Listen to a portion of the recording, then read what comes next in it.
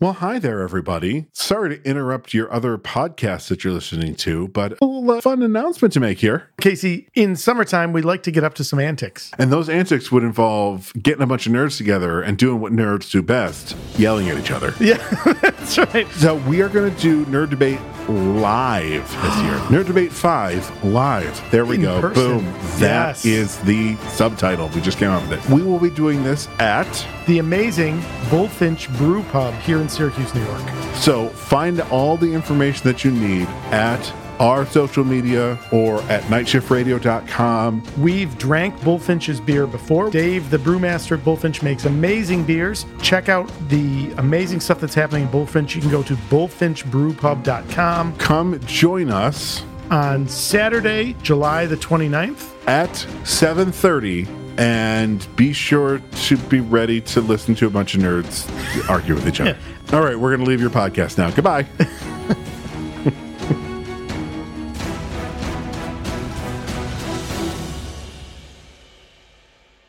You're listening to the Never Heard of It podcast, a Night Shift Radio original. Every week, we bring you the good, the bad, the weird, and lesser-known streaming movies. Hit subscribe for new episodes every Thursday and Sunday.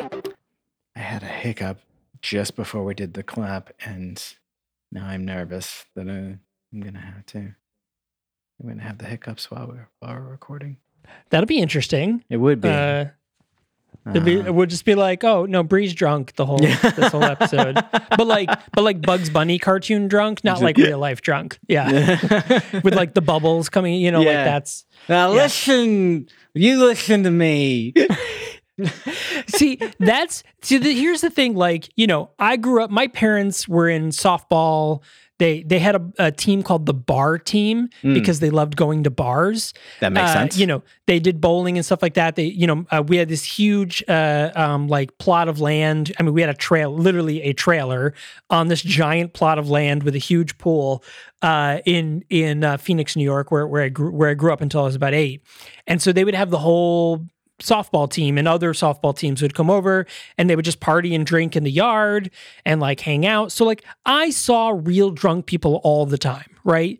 All the time. My mom and them were always partying. There was always drinking and stuff like that. They used to get beer balls. I don't know if you remember those, but they look like giant like Christmas ornaments, like the bulbs. Yeah. But they were just filled with beer. Yeah. That's a weird idea.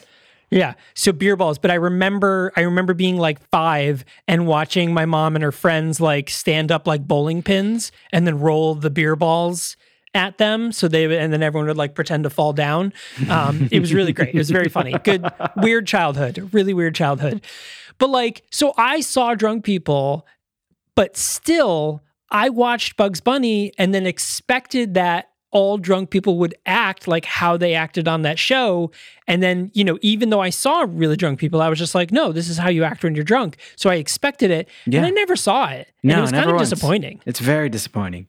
Yeah. Really, like cartoons set us up for a much more interesting reality than what we actually got. I know. It's quite a shame. Like I truly thought I could just throw a black hole somewhere and reach in and grab anything I wanted. I mean, that happened all the time. Portable hole, yeah. Speaking of portable hole, never mind. That's not this podcast. We're not going to talk. We're not talking dirty here. But speaking of cartoons, I mean, it's, not exactly like cartoons, but there is, it's spring anime season right now. So, a lot of new shows coming. Of course, a lot of big, popular returning shows, like Dr. Stone is returning. Demon Slayer is returning for its 3rd season with the Sword Village arc. Birdie Wing Golf, A Girl's Story, is returning for a season 2. But on top of that, every season there is a set of new series, a brand new premiere of series. And I love anime, and I appreciate animes with really weird long titles. Okay. So here are a couple that I wrote down just so we could talk about them. So the first one, Dead Mount Death Play. Just sounds like a random bit of words, but the battle between a hero and a necromancer rages on with a fight across space and time. Love that. Sounds amazing. the thing, Dead Mount Death Play, crazy. Love it to death. Absolutely great. Here's another one. The title actually isn't bad, but I watched the first episode of this today, actually. It's called Hell's Paradise. A group of criminals and executioners are sent to a remote island to retrieve the elixir of life. But this is sent during the Edo period of Japan. Okay. So there's like ninjutsu involved and that kind of stuff. Really, really cool. The next one, this is where the titles start getting weird. I got a cheat skill in another world and became unrivaled in the real world too. What? So a boy, yeah, I got a cheat skill in another world and became unrivaled in the real world too. Two as in also, or two as in also? Okay. As in also. Yep. So a boy travels to another world to level up and gain new cheat skills in his past and present life. Love that. So the story, of course, is isekai. That's where a person gets transported to another world. Mm-hmm. So basically, he's, isekai, he goes to another world. He, gets crazy, magic skills and stuff like that, but then goes back to his real world and realizes he has all of that stuff too. Very crazy. This one is actually a season 2, but it's in another world with my smartphone, season 2. So this one's actually really cool is Toya and his sister they're like pro gamers and they end up getting transported to another world, but they have their cell phones that still work exactly like they do, except they also have like special powers. Ooh. So they keep like gaming people, like, whether it's like poker or like chess, or they like create video games. Like that's how they like winning battles and is really weird. So another one is Kamikatsu working for God in a godless world. Also really interesting. Great story. That's fascinating. The heir to a cult is reincarnated to another world where the concept of God does not exist. Love it. What happens to their cult? Do we ever find out? I don't know. The show doesn't air until the 5th, so I'll find out an idea then. Are they the sole heir? Is the cult now rudderless? I have to know. What is it, right? So here's another one. My clueless first friend. This is a good one. So a transfer student meets one gloomy classmate and a brand new friendship begins. Ooh. This is a slice of life story like that one. And then this one, I actually watched the first episode today, and I really like this one. I think it's going to be a cute little like love story. My love story with Yamada-kun at level 999. Oh. So a love story begins between two gamers, one who maybe loves the same game too much. Oh. But it actually starts off where she's dating this guy. He dumps her for someone else that he met while playing this big RPG game that they all play. And she ends up running into this other guy who ends up being like a pro famous gamer, but he's extremely aloof and he only responds with like one-word answers. And she bumps into him, in game and then him in real life. And at the same time, her boyfriend comes up and is like, "Oh my God, Yamada-kun, like you're so famous. Like you're like, I idolize you. This is crazy." And then he's like, "Akane, what are you doing here?" And she's like, "This is my boyfriend." And Yamada-kun's like, "What?" So very cute. So it's got this cute little, game going on with that. Very like that one. And then this is the last one. There's some other really good ones, but this is the last one. My one-hit kill sister. Love it already. A brother and sister are sent to another world, isekai, with the older sister getting some overpowered skills. So I love me an isekai story. A lot of them this season, which is very common. Isekai is insanely popular in Japanese anime. I mean, it is like the majority of plots are some form of isekai with a lot of these stories. So I'm very excited for this season. Some good stuff coming up. Yeah, I mean, the sky's the limit when you're in another world. So literally, that's a really smart idea for anime to use that as a plot device. So yeah, and it always ends up the other world plays out like an RPG video game where they can like look at their stats and level things up and stuff like that. It's pretty cool. I'm a fan. I know, right? That would be so cool. Doing that in the real world would involve entirely too much math and spreadsheets. Yes, seriously. I mean, it's all, you'd have to carry out a big notebook all the way and be like, "Hang on, I got to level up my, I'm due for a long rest. Give me an hour or two." I forget what my skill in math is. Yeah, right. So outside of that, I also watched a brand new movie that came out on Netflix. And you're probably thinking like, oh, was it the Adam Sandler one? It was not the Adam Sandler one. Oh. Even though I will watch that one because it was directed by Jeremy Gerlich, who owns American High. This is a big deal for him. So out of respect for Jeremy, I will end up watching Murder Mystery, but I'm probably going to watch the first one first because this is Murder Mystery 2. Okay. Yeah. But the movie that I watched was called Kill Boksoon. What? Kill Boksoon. Okay. So this is a brand new Korean film that just launched on Netflix.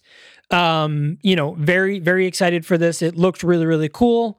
Is that the story? Is that the title now? I'm trying to find it, but I can't find it on IMDb. But anyways, You've been bamboozled. I've been bamboozled. Maybe it's not Kill. It's Kill something. Boksoon. That's what it is. Kill Boksoon. So really cool story. So the IMDb description for this one is a single mother who is a renowned hired killer finds it difficult to achieve a balance between her personal life and her work life. As happens. Right? This is a good story. So she has a 15-year-old daughter. So her name is Gil Boksoon. But because she's so good at her job, everyone calls her Kill Boksoon. I get it. But it also works out because towards the end of the movie, an order is issued to kill her, so it's Kill Boksoon. So there's like a two for play on words, right? I know. It's pretty good. Now, there is like an element of John Wick to this story. Like, she's a master assassin.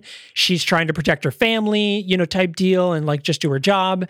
So she works for a big firm called MK. And here's the interesting about this is that the firm calls their contracts, their kills, they call them shows. So they say like, okay, you got to go to the show and do the thing. So that's what, instead of saying like, go do the hits or go do the kill or whatever, like the assassination, they call them shows. And I thought that was really interesting. It's good to have a code word when you're doing murder. Yeah, a little bit. Right. Yeah. But I thought there's something very theatric about it. Right. Yeah. So we learned that the director or the head of this organization, he has a soft spot for Boksoon. She's been with the company for a really long time. But his sister, who is the director of the company, just plain hates Boksoon, does not like her whatsoever. That's rude. And is like really out to get her. So Boksoon goes to do a show, and she has an intern with her. I also think it was great that she had an intern to her assassination appointment. I thought that was really great. So she goes to do this kill, and one of the rules of the company is we don't kill kids, right? No minors whatsoever. Yeah. So she goes to kill this guy, and it's supposed to look like a suicide. They pump in sleeping gas into the apartment, so he passes out, and then they're going to stage the suicide. But when she does, she realizes he's really young. Like he's maybe 18. Like he's barely an adult, like was a minor like a month ago type deal. And she's like, I don't know, man. Like I don't feel good about this. And she reads the suicide note, which she makes a point of saying, like, I don't ever read the suicide note. The less I know, the better. Like just go in, do my job, get out. Makes sense. So she reads the suicide note and learns that it's all about a political ploy because his dad is a senator or like a prime minister or something like that in Korea. And she's like, so this is all just politics. Like I don't deal in politics either. Like I kill bad guys. Like my job is to go kill people that are bad. She's like, I don't like this. This is political ploy. Like we're taking this. So she bails out of the assignment, out of the show, and reports back like, hey, I failed the task. If you fail a task, though, you got to get killed. That's the end of the story. Because, like, you're out. You failed, you're out. So, of course, the head of everything is like, I don't want to do that. This is Boksoon. Like, let's negotiate something. Her contract was due to expire, and the director was worried that she was going to leave to become a better parent for her 15-year-old daughter who is going through some things. And she promised she would not do that. So there's kind of like this, well, your contract's ending soon. You promised you wouldn't leave because of your kid, but it feels like you're going to leave. And she's like, fine, don't come kill me. I'll renew my contract and, but I have a couple of, things I want you to get around. Like you can't do, this, you can't kill the kid. You can't hire somebody else to kill this kid. That's that. I'll sign the contract, whatever you want to do. So this power struggle ensues and, thing. But there's a really cool stylized thing about this is that when Boksoon is fighting, she'll have a moment where she'll look like she's about to do something and you'll see the whole thing play out and you'll see her like die. And then it rewinds back to Boksoon, like knowing that, hey, if I do this thing, I'm going to die. So she does something different. And it's really cool. And in the end of the movie, the big fight scene, that plays out like multiple times. So there's this huge room where like Matrix style, clones of all the people are fighting like around, and she's seeing the different ways that she's going to die until she finds the one move where if she does this, she'll win the day, right? Neat. Very, very cool. I loved the stylistic part of this. The story's really great. The mother-daughter dynamic, could have used more of it, to be honest. I really could have done more of them talking. They don't really talk a lot, but the big moment in the end kind of works out. But all the killing things, the intrigue, the sort of inner politics of these assassinations, because MK is like the big company, but there's a bunch of subsidiary assassin companies that all work under MK's umbrella, and they're all different like houses of assassins. Freaking loved it. Really, really loved it. I think it was such an amazing movie. Just came out, again, Kill Boksoon, Korean film, just came out on Netflix. Highly recommend watching it, especially if you're a John Wick fan. I think this is like a perfect Korean version of John Wick. And I hate that we have to compare all assassin films to John Wick nowadays, but the movies are just so good that you kind of like, you can't not. Like every, space film is like set against Star Wars at this moment, like every shark film is set against Jaws. Like it's the same sort of idea now. Yeah, I mean, you've got your touchstones that things are compared against, and it makes sense. I, on the other hand, far from pursuing new things, have continued on my nostalgia kick. Last week we were talking about how I had watched the Michael Bay Teenage Mutant Ninja Turtles. Well, I'm here to tell you, I watched the sequel. I watched Out of the Shadows. Yeah, all right, and it was definitely a Michael Bay film. Yeah, I mean, he definitely has a shtick. He has a style, and it is very clear. Like the climactic battle where they're fighting Krang. I'm thinking MCU now. Where they're fighting Krang the Conqueror is very like it could have been straight out of the Transformers movies. It's got like his camera angles and like its movement effects like around the battle. Like it's very signature style. And in small doses, I actually really like that. Like the Transformers movies, as we were talking about last week, like they got a little bit much when it came to some of that shit. But like in small doses, I think Michael Bay's style does work. I recognized entirely too much of the film, which leads me to believe that maybe like I half watched it on like a flight one time or something like that. Cause like I recognized some of the Bebop and Rocksteady scenes. I recognized like the entire intro where they're up in the Jumbotron watching the game and the pizza falls. Like, and so I was like, wait, am I rewatching this? But there was also plenty that I didn't recognize. So like, I don't know, man. But yeah, I mean, Will Arnett's Vern is still stupid. But between those two Ninja Turtles movies and our episode coming up this Sunday, the most Megan Fox I've been exposed to in a long time. And just like continues to reinforce to me that like I think she's done dirty by the role she's cast in, because I think she's significantly better than she gets credit for, because she just gets really bad parts, and I don't think it's her fault. I think she does the best with what she has. Yeah, I feel like she's one of those actors, where they were like, "Oh, you're pretty, great. That's all you have to offer," and she's like, "Wait, but also like," and what does a really good job of showcasing that? Jennifer's Body. Oh yeah, fucking love that movie, and she is fantastic in that movie, and it shows the range that she can play. Mm-hmm. But then she is still a little bit objectifying, but like. It's kind of the point of the movie, and she even talks about how, like, it was a weird experience with that, but she loves that movie too. Yeah, and that makes sense. Speaking of bad writing, though, so to some extent, I will say rightfully, Velma got dunked on a lot for bad writing. I don't think it deserved the level of shit that it got. I definitely think it deserved some blowback, because I mean a lot of the jokes were just like, really, you phoned that one in, folks.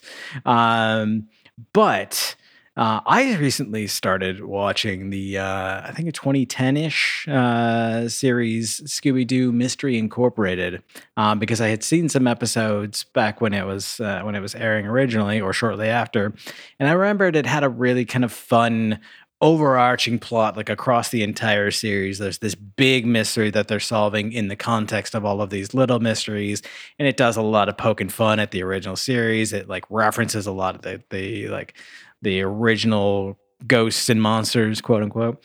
And I thought that was really interesting. But holy shit, the character writing is terrible. Like every single one of it, I mean, every single one of them is written to be the worst parody of like the worst stereotype of their characters. Like Fred is just like imbecilic and like obsessed with traps, but then has this whole thing of like, oh, I might actually have feelings and I'm not really a guy. I have feelings. And I'm like, oh, okay, that's dumb. Daphne's only contribution is fawning over Fred and getting caught, which, I mean, I guess that's pretty true to her original character.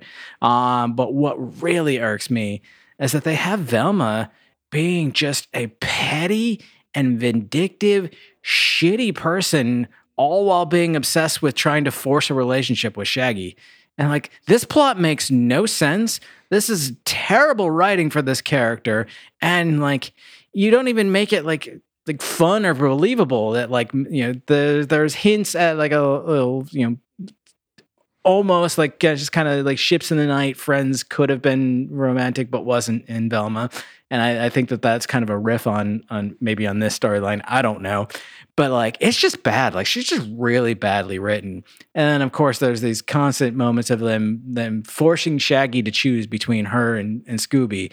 And they even have Scooby being shitty about it. I'm like, he's the fucking dog, man. Let the dog just live. And so anyway, I'm still watching it. It's still terrible. But I just wanted to update you on that. Such as the theme of our podcast is like, this is terrible. I'm still watching it, but it's terrible. We've been through for the past 5 years. You know, I needed something new to like just to binge in like the late nights when like I can't fall asleep and Ellen's in bed, and it was the new series of DuckTales, and I finished that, and that was very good. This is the opposite. This is very bad. But all that, I found one more piece of nostalgia from my youth to ruin for myself this week. Go on. You know that in another life where I was more interested in being a student or doing work or anything that requires effort, Sure. I might have gone into urban planning. And so like, it should be no surprise to you. I've always enjoyed like city planning games like SimCity and things like that.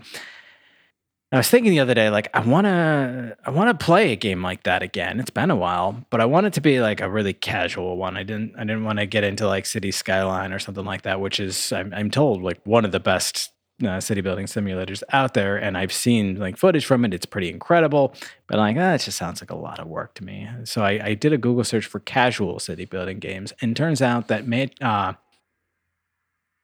what is that?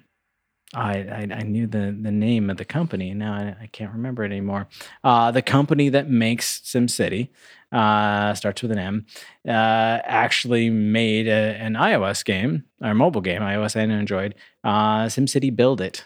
And so I downloaded that. I downloaded that on my iPad yesterday, and I started playing, and immediately blew like the entire second half of yesterday and first half of today on it. It's terrible. It is one of those like freemium 97 different currencies, and in order to like to make any progress, you have to dump a boatload of cash into it, which I'm not willing to do, or you have to just sit and watch your entire city fall apart because like you can't afford the police station and the hospital and the school and the sewage and the other like 17 things that your Sims are leaving the city because you didn't do for them immediately. All of that to say, we need to wrap this up so I can check on my city. Yeah. So you had mentioned before that, Megan Fox relates to the movie we have coming up. We have a brand new movie coming up this Sunday. We're continuing on with our indie darling films. This Sunday, we are reviewing the movie Big Gold Brick, which has Megan Fox in it. It is currently streaming on Hulu in America as of time of recording. So if you're the type of person that watches movies before we review them, that's where it is. That's your weekend watch. If not, listen in on Sunday to hear our full review, and then you can make your decision based on what we say. Yeah. Either works. Cool. One might work better than the others. Wink, wink. Those of you on YouTube can see us winking. Those of you on podcast world, you just have to imagine it. Try to guess which eye I was using. Yeah. So, hey, hit that subscribe button so you get notified when we have brand new episodes every Thursday and Sunday. Leave a rating and review if you can, like and comment, the whole deal. You know what to do. You've been around the world before. You know what we all ask for. So do it because it would be polite. Or, I don't know, don't. I'm not your dad. Be a lot cooler if you did, though. Although I might be your dad. It was a wild time. Listen, the 2010s were a weird time. Anyways, so thanks a lot for joining us. We super appreciate it. And we will see you on Sunday. I just want to add that if someone is of the right age to be your child, they probably shouldn't be listening to this show. Yeah, I'll agree with that. Anyway, see y'all later.